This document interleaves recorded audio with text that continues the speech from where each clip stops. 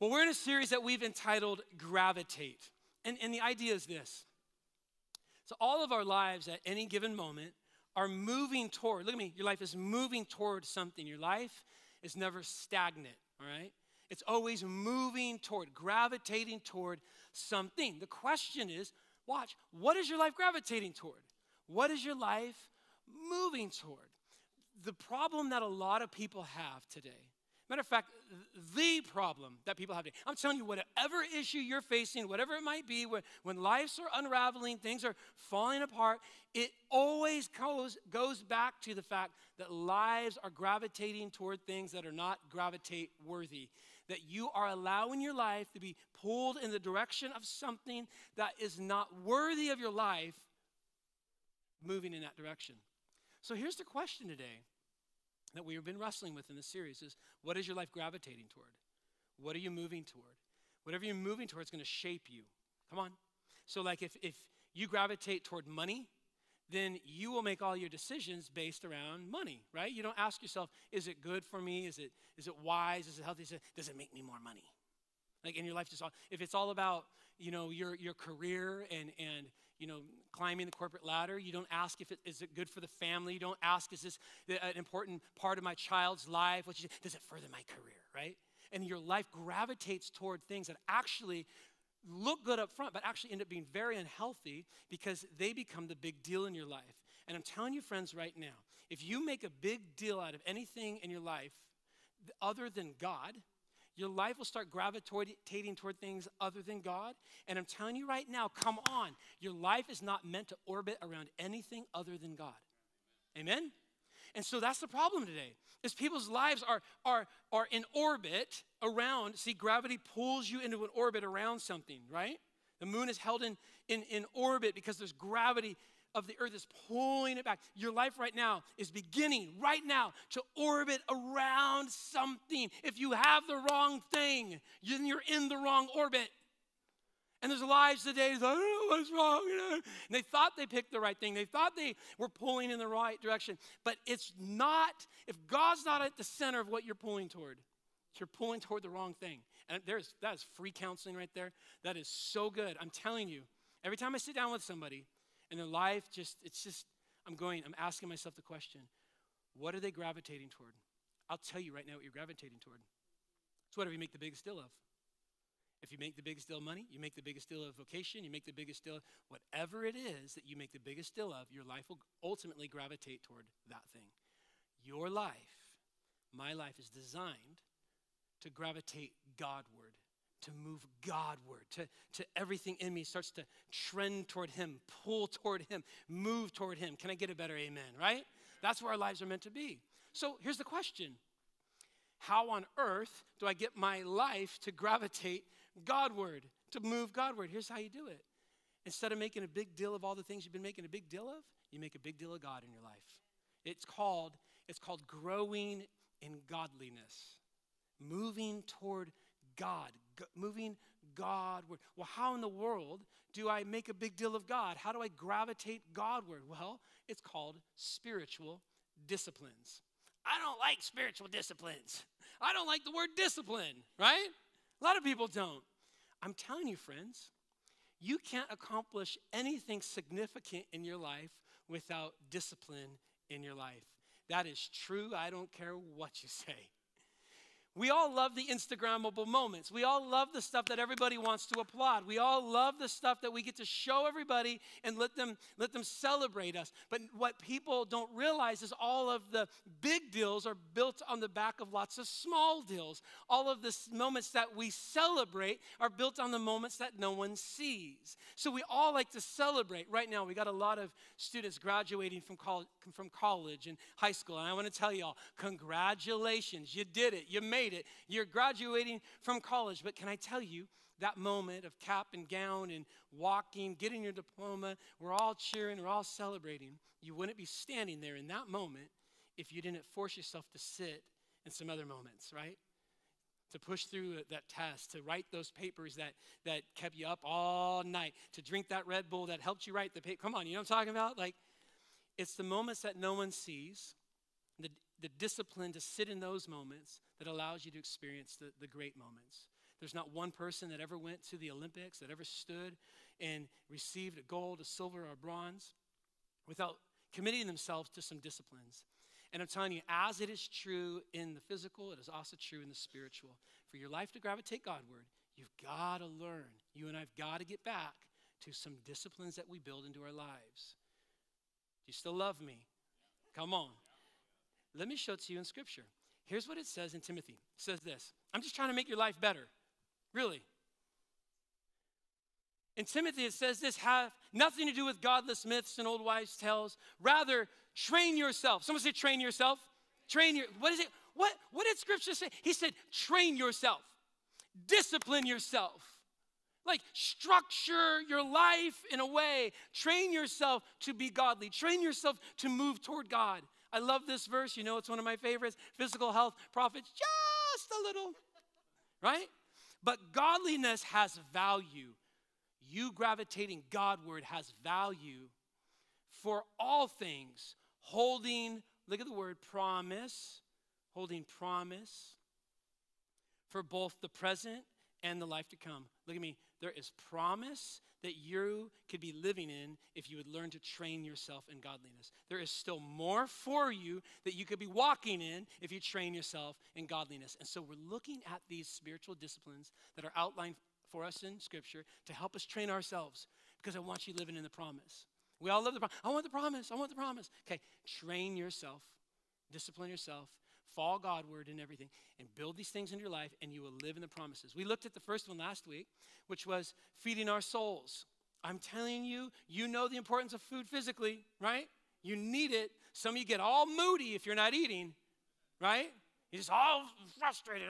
It's the same thing spiritually.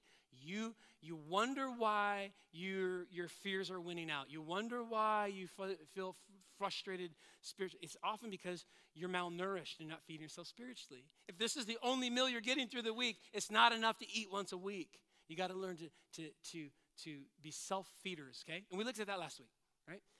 This week, I want to talk to you about the spiritual discipline, and we're going to do this in our life. We're going to learn together. You ready? Got 4 people ready. Online, they're going, I hear the crowds. Yes, amen, everyone's ready. We're going to learn today the spiritual discipline of prayer, okay? Of prayer. The discipline of prayer is taught in Scripture, and it's practiced in the life of Jesus. And I want to open up your heart and your eyes to this, okay? Listen to what it says in Luke 5:15 through 16. Jesus is praying all the time. It says, yet the news about Jesus spread all the more, so that the crowds of the people came to hear him and to be healed of their sickness. So here's what's happening in the life of Jesus. His ministry is blowing up. There is more demand on Jesus than there's ever been. There's more like press conferences. You know, everyone's calling to interview him. Fox wants him on. CNN is even considering it. You know, everybody's wanting Jesus to come and having it, like the pressure's there. And so while the world is watch this, while the world is pulling at him, what does Jesus do? Everyone wants his attention, but Jesus often, what's it say? Often, what does it mean? A lot.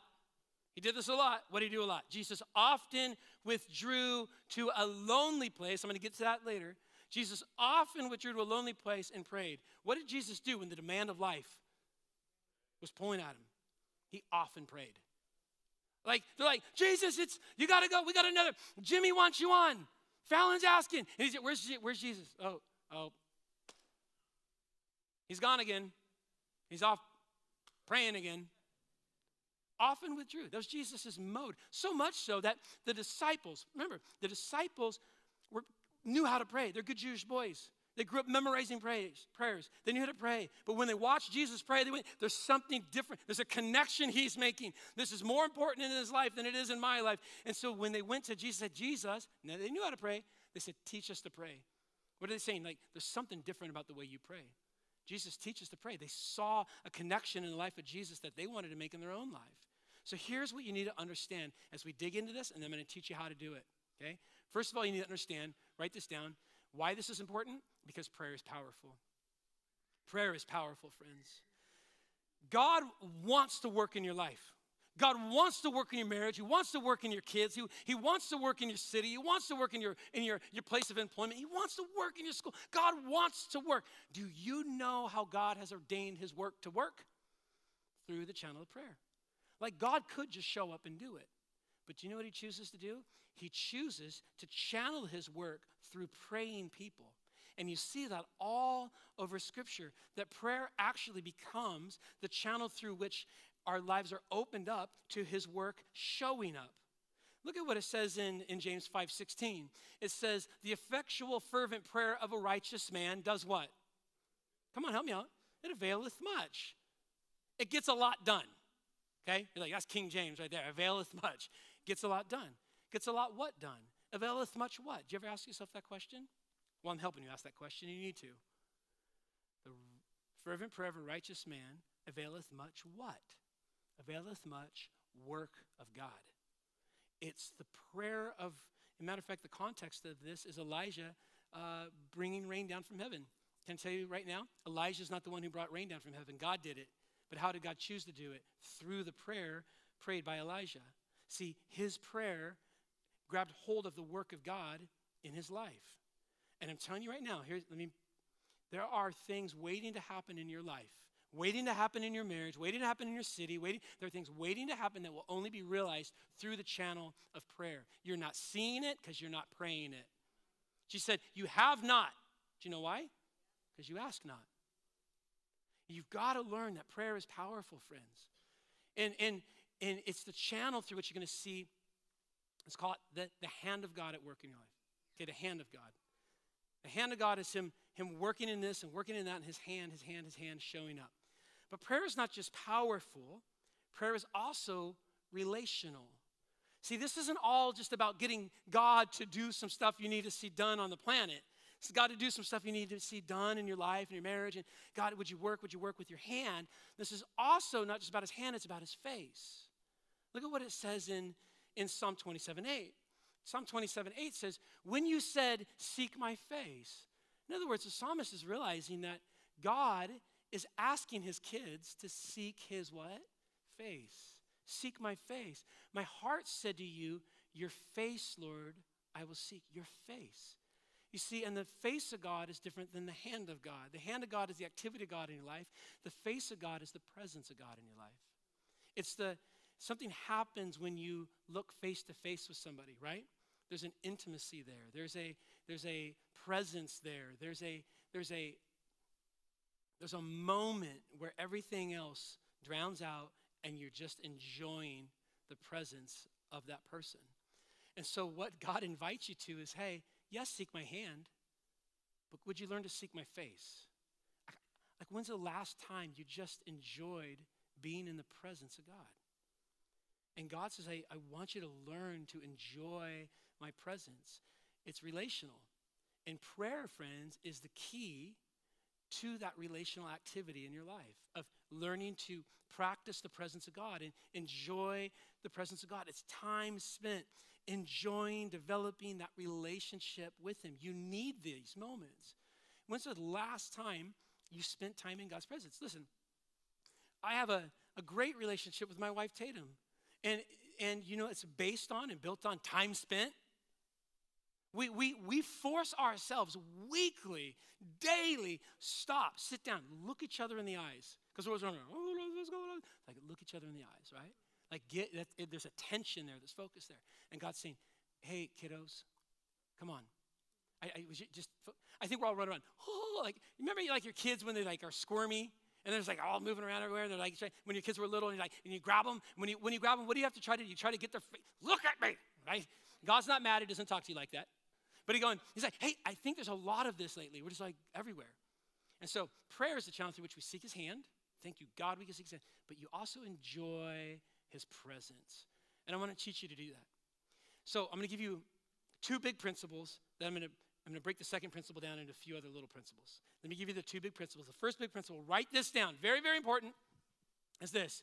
You got to find your place, the place of prayer. I want you and I this week to dedicate ourselves. If we haven't done it yet, we're going to find the place of prayer. You see, Matthew chapter, let's go back to that that Luke verse. In Luke, did you see it said that when Jesus went away, Jesus often went away. Watch this. Jesus often withdrew to what kind of a place, everybody? What's it say? It's very important. To what? A lonely place. Well, that's weird. He's all by himself. I mean, there's not anyone who's bugging him. It's just a quiet place. Okay. Watch what it says in our next verse. Over in Mark chapter 1, verse 35. There's something to this. There's a specific place that Jesus invited us to. Very early in the morning. That is something about the mornings. How early was it? Jesus like, I don't like the mornings. It's so, like, how early was it, Jesus? Well, it says, very early in the morning, while it was still dark. That's really early. But isn't there something special about the mornings? You don't have to be at work yet. Sometimes the kids aren't even up yet. Some people say, well, God's not up yet. Yeah, he is. Jesus was up before the sun came up. Very early in the morning, while it was still dark, Jesus had this habit. He got up. He left the house. I love that, by the way, because see, Tatum can get up and sit there in bed and pray and do her thing. I can't. I fall back to sleep. Jesus, he got up, he left the house. I love that. I get up, get a little cup of coffee, go on a walk, leave the house. He got up, he left the house, and he went off to, what's it say, everybody? A solitary place where he prayed. Now listen, I hear you already. I don't like being by myself. I don't like being alone. And here's what you say. It's boring. Look at me right now. What you and I need more than anything right now is a big old heavy dose of some boring. You and I need to learn to do what Jesus did. He allowed his soul to get quiet. We are so crazy addicted to all sorts of entertainment, our life constantly absorbing and being pushed and pulled by everything around us that your soul is drowning in the midst of our crazy addictions. And I'm telling you, your soul is malnourished and dying on the inside because it's swimming in a sea of noise. And what you need more than anything right now, and what our generation needs a heavy dose of more than anything right now, is to learn to just be quiet. Just to be still. A solitary place where he pushed everything else out and he was just alone and let his soul breathe. You have got to find your place. I'm telling you, it's one of the most important things. It's a practice you need to build into your life. When's the last time you went 40 minutes, 30 minutes, 20 minutes just alone and in some good old-fashioned quiet? And you just let everything else be pushed out. Your soul's craving it. Jesus did it all the time because it's in those moments that you'll start to make room for God.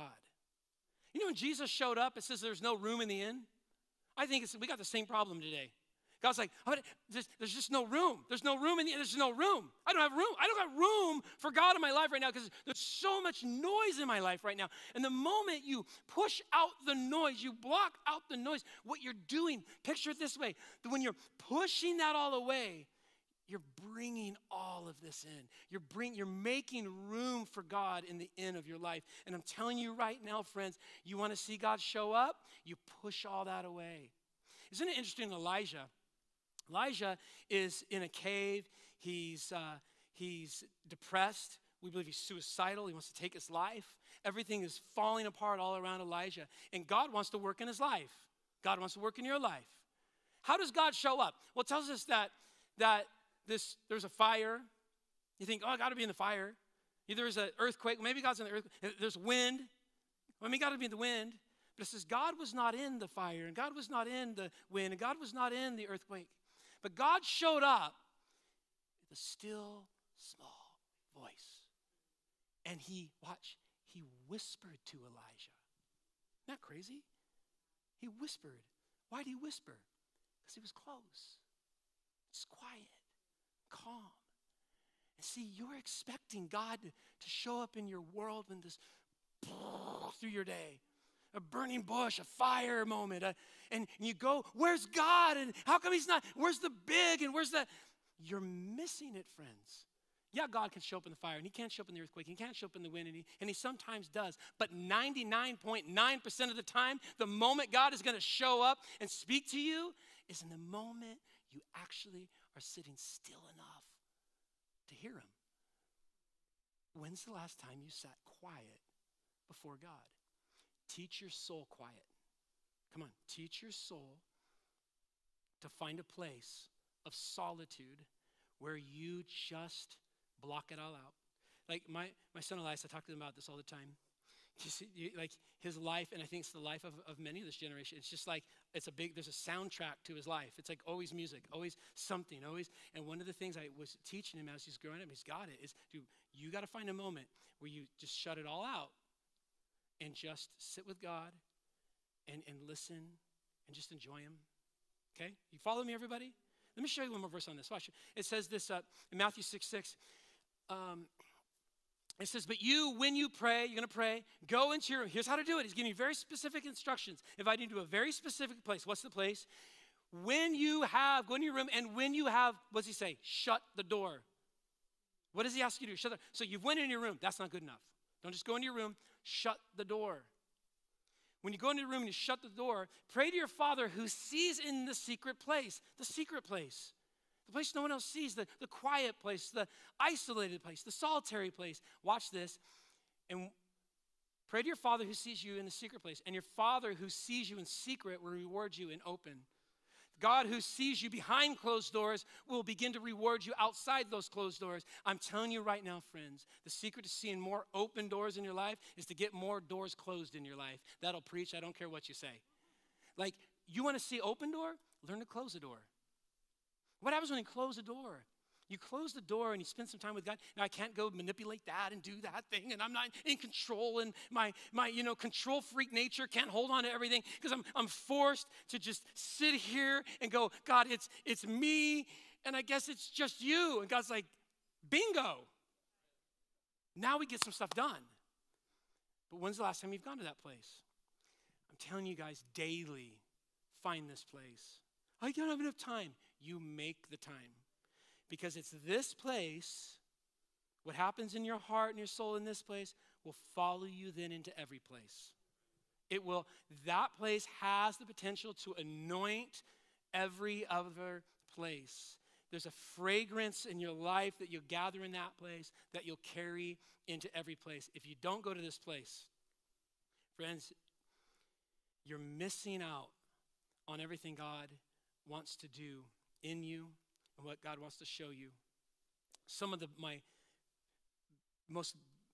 biggest moments of clarity, the best ideas I've ever had have always come in that moment, in those places. For me personally, like, I'll go, get my coffee and go into my office, and I have a rug laid out in my office that my desk sits on, but there's a large enough space where I'll go and actually get on my knees and sit there before the Lord. I'm not telling you that just so you think I'm spiritual. Partly why I'm telling you that, so you know that you want that guy to pray, right? They think he's spiritual. But I'm telling you that because there's just this, like, even a posture that you can take before God. And posturing your heart in the way that your posturing your body in the way that your heart is just humility and open and quiet before God. And I'll put a journal there, and I'll just pray and write thoughts and just spend time in the presence of God. I enjoy it. It's just fun, spending time with my Father. He wants to meet with me. So, friends, listen, you need to find the place. Now, let me give you in the moments that we have left. Is that good, everybody? That preach? You receive that? You receive that? Find your place. Hey, can I give you this really quick? Here's my challenge to you. There are so many other places that are calling your attention right now. Some of you get up in the morning, and what's the first thing you do? For a lot of you, the first thing you do is you go digital. Like, where's your phone? What happened? What's happening? Anyone text me while I was sleeping? Did anything else happen on Instagram? What's going to text? And you just go digital. You go digital. Here's what we're going to do. All week, we're going to try it this week, and we're going to move on. Before we go digital, we're going to go spiritual. Amen? Before I'm going to force myself, before I allow any of that in, I'm going to push all up. Before I go digital or anything else, I'm going to go spiritual. And I'm just going to go hang with God. I'm going to find those moments. Amen? You're going to hang with me. We'll do this. Now, you find your place. You got to start there. If you don't have a place, this ain't going to happen. You find your place. Now what? What do I do? Let me just give you some things to think about when you go into that place to pray and you spend some time with God. This is me spending, 30 years of my life, 25 years of my life, just hanging with God and spending time with God. And me just going, here's a little bit of my life, okay? And principles I brought into my life in prayer that I hope help you. You ready? Let's take some notes. I'm going to give them to you quickly. The first one is this, is that you learn, just do this first, acknowledge his presence. Just acknowledge the presence of God. See, a lot of people, you hear people pray this, and I get the sentiment. Come on, church, you with me? Where they say, like, God, I pray that you just be with me today. I get the sentiment. Oh, God, would you be with them today? I get it, but here's the reality. God is with you. Look at me, everybody. God's with you. There's nowhere you can go where God is not with you. The issue is not getting God to be with you. It's getting your soul to recognize the fact that he is with you. And when you go into moments of prayer, you got to stop and just recognize the fact that God is present.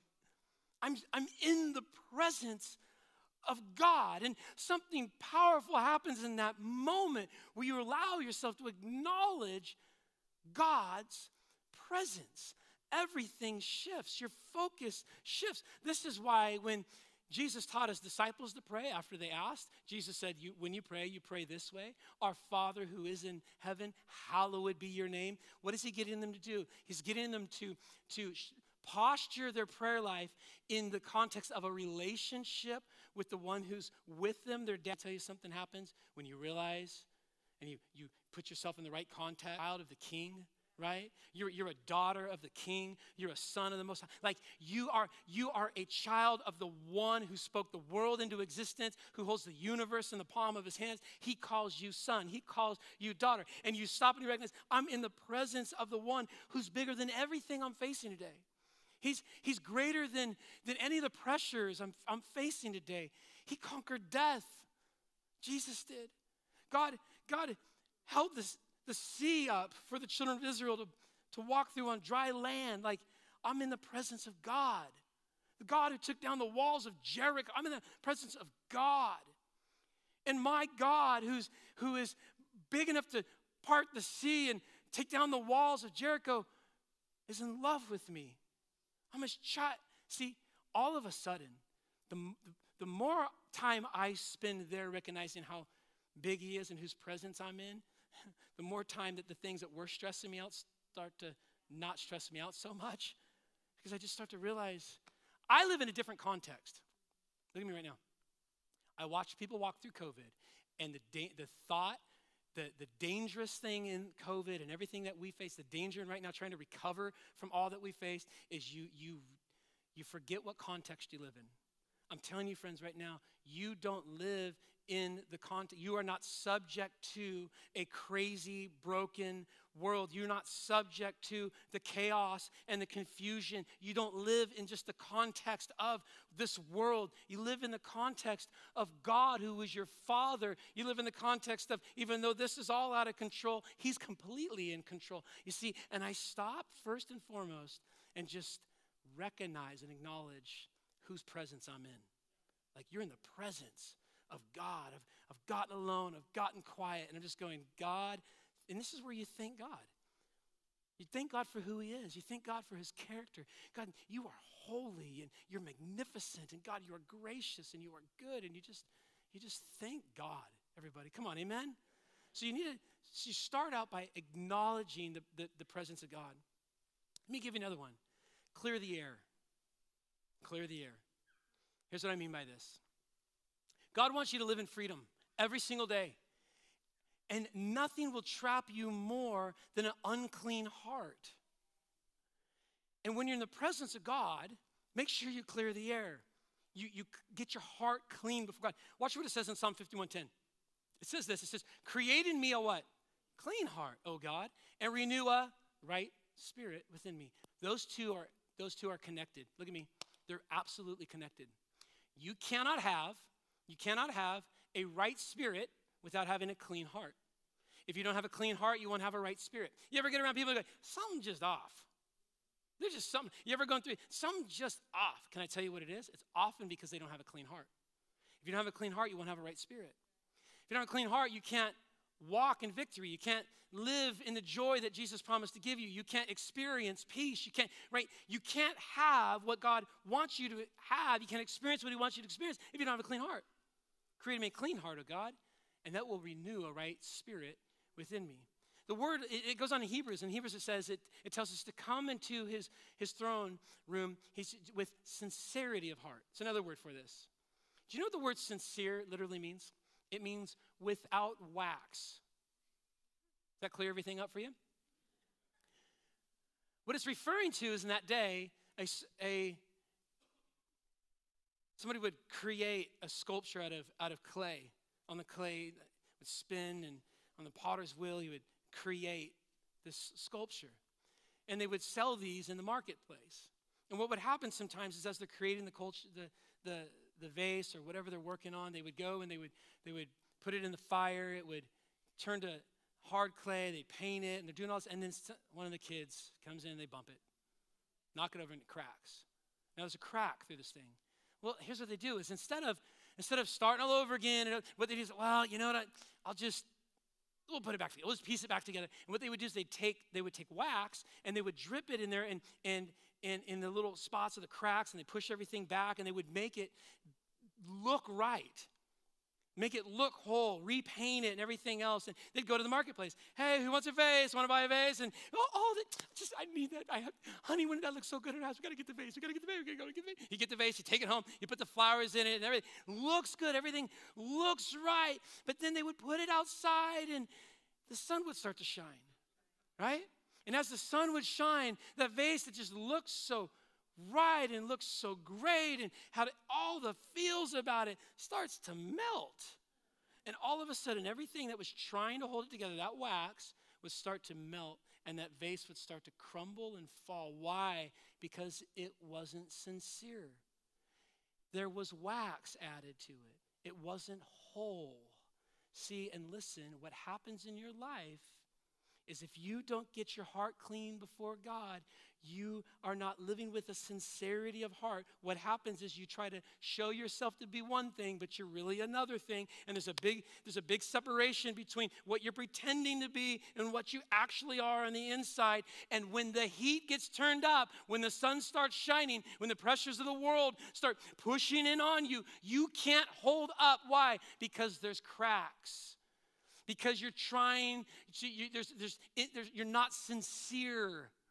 There's not integrity. And you can't hold up under all the pressure because it's just not real. And you start to fall apart. I'm telling you, there's a confidence that comes when you just clear the air. You just get right with God. You allow him to actually make you whole, right? And friends, I'm telling you, there's a power that comes in living in sincerity and living with integrity and living right before God. Hey, it's okay to not be okay. It's just not okay to stay that way. It's not okay to pretend you're not okay. Can I tell you something? You're only as sick as your secrets. And if you continue to keep secrets and try to hide stuff from God, how foolish is that? He sees it already, right? And there's just something freeing about going, God, here's my issues. God, here's my stuff. Blah, because if you're not doing that, can I tell you what you're doing? You're fashioning yourself a mask, and you're wearing around pretending like everything's okay. There's something so freeing when you just break all the masks and say, I just am. This just is who I am. And God, I need help in this area. And you call it what it is. It's sin. It's lust. It's a porn addiction. It's this flirtatious thing I keep getting. It's this whatever. And you call it what it is. Call sin, sin. Get real. Stop trying to justify it. Stop trying to hide it. You just get real with yourself. I got a problem. And you get real with God. You get your heart clean. And I'm telling you, there is no better place to do this than the presence of God. Why? Because he is full of truth, but he's also full of grace. There is no other place you're going to find the grace that you need than in the presence of God. So you get before God and you go, God, here's all my stuff. And God says, oh, my grace is sufficient for your stuff. Because where sin abounds, what? Grace much more abounds. So you get into God's presence, acknowledge his presence. And friends, and then just get real. Get that heart clean. David prayed it all the time. What did he pray? Lord, search me, try me, know me, see if there's any wicked way in me. Some of y'all, that is a dangerous prayer. David prayed it all the time. Why? Because he understood the importance of a clean heart. Can I tell you, friends, the benefit of having a clean heart? For the eyes of the Lord run to and fro, it says in 2 Chronicles, throughout the whole earth to do something to show himself. Can I have the verse? To show himself strong. 2 Chronicles 16:9. I think I have it. There we go. To show himself strong on behalf of those whose heart is perfect, pure toward him. God is saying, I want to show up in your life. I want to show myself strong when your heart is pure toward me. Let me give you two more really quick. Acknowledge his presence. Get your heart clean. Clear the air. Next one is this. Cast your cares. Cast your cares. This is where in your prayers, in your time with God, you take all the stuff you've been carrying and you cast it onto him. 1 Peter chapter 5, verse 7 says this. Cast all your care on me. Why? Because I care for you. Look at me. What have you been carrying? What is the burden you've been shouldering on your own? God is inviting you in your time of prayer when you're spending time with him to cast it onto him. Here's what cast means. It means you let it go. It's the same word used when the disciples took their clothes and they cast it onto the donkey, right? Here's what happened. Watch this. Very, very simple. They once were holding them and now they're not. Cast. It is, I once held it and now I don't. It's not like I once were holding it and now I'm going to hold it a little bit. Just kind of the edge. Just kind of, no, you haven't cast yet. Casting is, Here's what you got to realize about all the pressure you're carrying in life. All the problems you carry in your life. They could either be your problem or God's problem, but they can't be both your problem. You've got to decide, whose problem is this? Is this my problem or is this God's problem? God says, why don't you let that be my problem? And the way that you make that transition, the way that you make, is you just got to learn to cast it. You roll it off your shoulders onto him. Here's what you do typically. You got an issue, something happened in your life. Come on, you do this all the time. It's like paperwork being filed on your desk. Here's a problem. You look at a problem. That's a big problem. And what you typically do is, I don't got the bandwidth to deal with this. I don't know how I'm going to, this is so big. And you take that problem and you file it into this filing cabinet back in the recesses of your mind somewhere. Like, I'll get to it. I'll get to it later. But here's the other problem. Let's say you got more problems. So now I got another problem. I don't got time. I got to, and pretty soon you've been doing this for weeks. Some of you have been doing this for years. And you got this filing cabinet back and going, right? That's what it sounds like in my life. It's just like this mess, and it feels so frustrating because there's all this stuff. Here's what you need to do. You got an issue, thing. Dear God, I don't want to hold on to this anymore.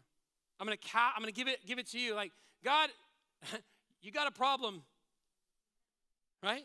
God, your kiddo's got some financial issues. Here you go. I'm going to cast it. And anytime the enemy comes and tries to put it back on your desk, you go, oh, no. I filed that with God. Do you remember that old file cabinet? We burnt that to the ground. I don't carry that anymore. It's just always, God, this is yours. Can I tell you, it's so freeing? It's so freeing. And he's inviting you to come and cast it onto him. Let it go. It is so freeing.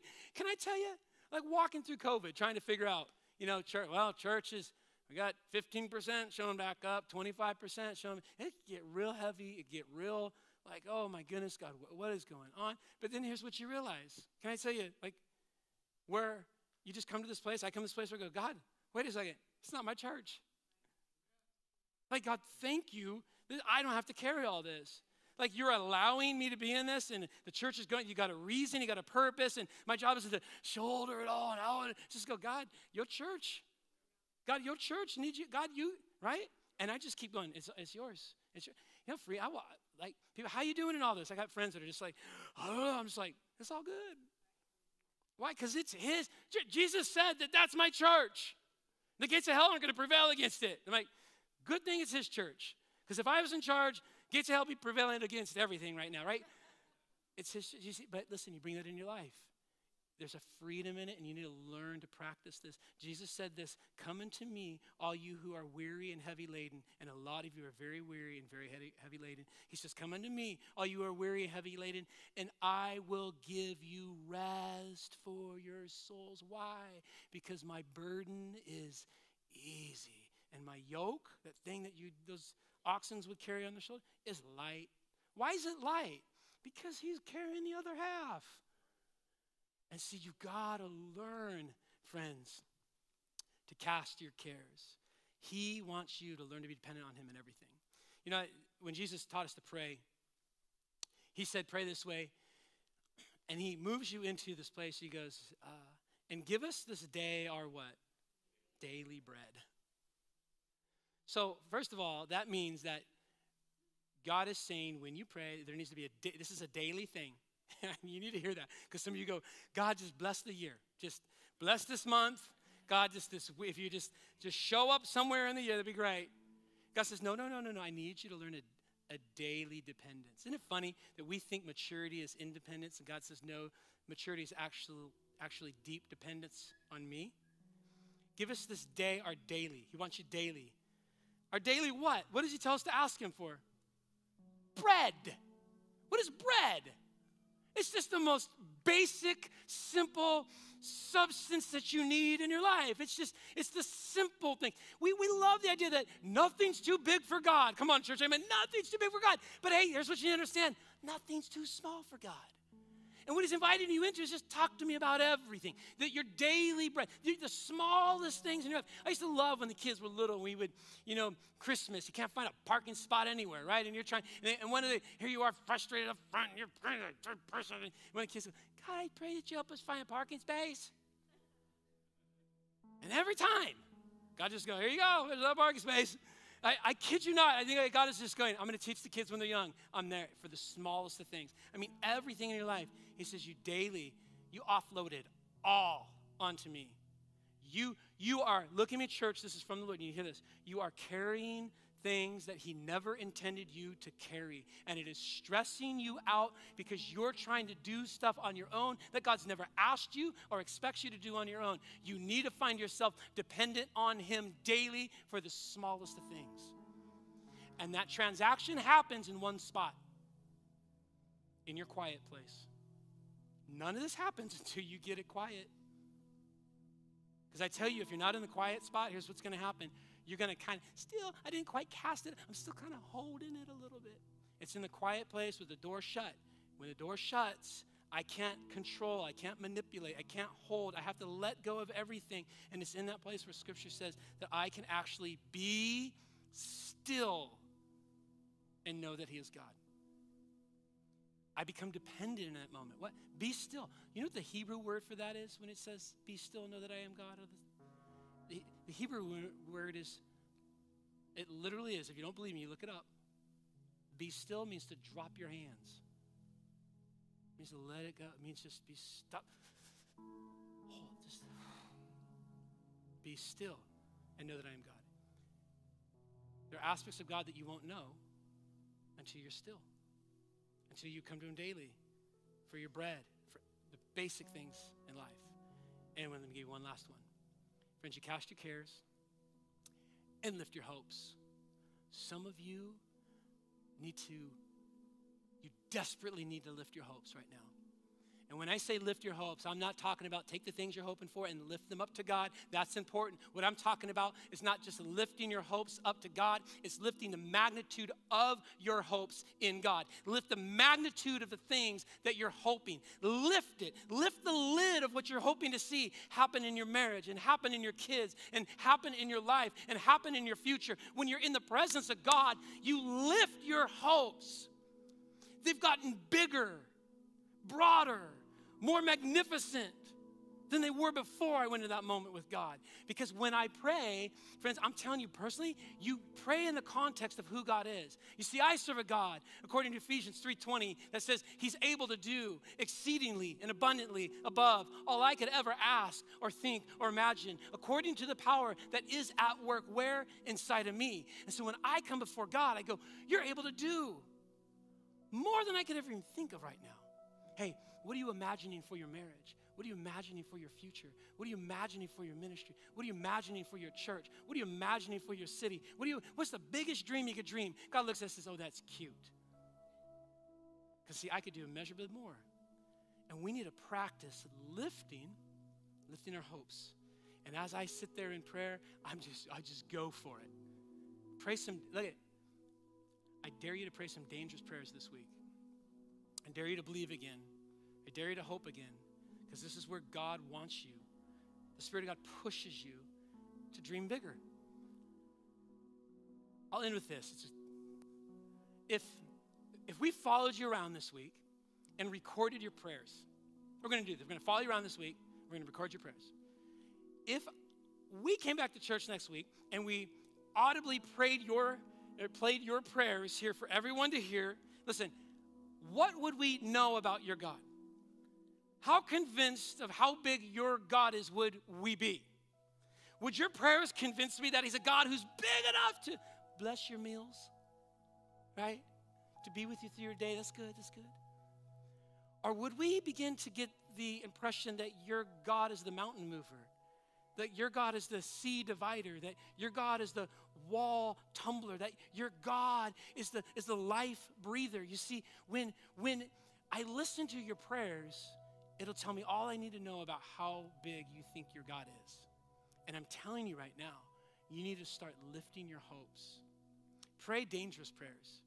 Pray the kind of prayers that when they're answered, only God can get the credit for. That's where he wants you to live, my friends. You dream again. You believe again. And I'm telling you guys, listen. None of us could possibly imagine what our life could look like. Like you'll never experience it any other way. What our life could look like if we would just start to do the simple things God's called us to do, the disciplines that he's called us into. Listen, this week, come on, you go spiritual before you go digital. I'll go spiritual before I go digital. And when you sit there before God, find your place, block it all out, and start to practice. Practice your prayer. Practice. God, I'm going to lift my hopes, and I'm telling you, something will begin to shift in your soul. In Jesus' name. You with me, church? Amen? Amen.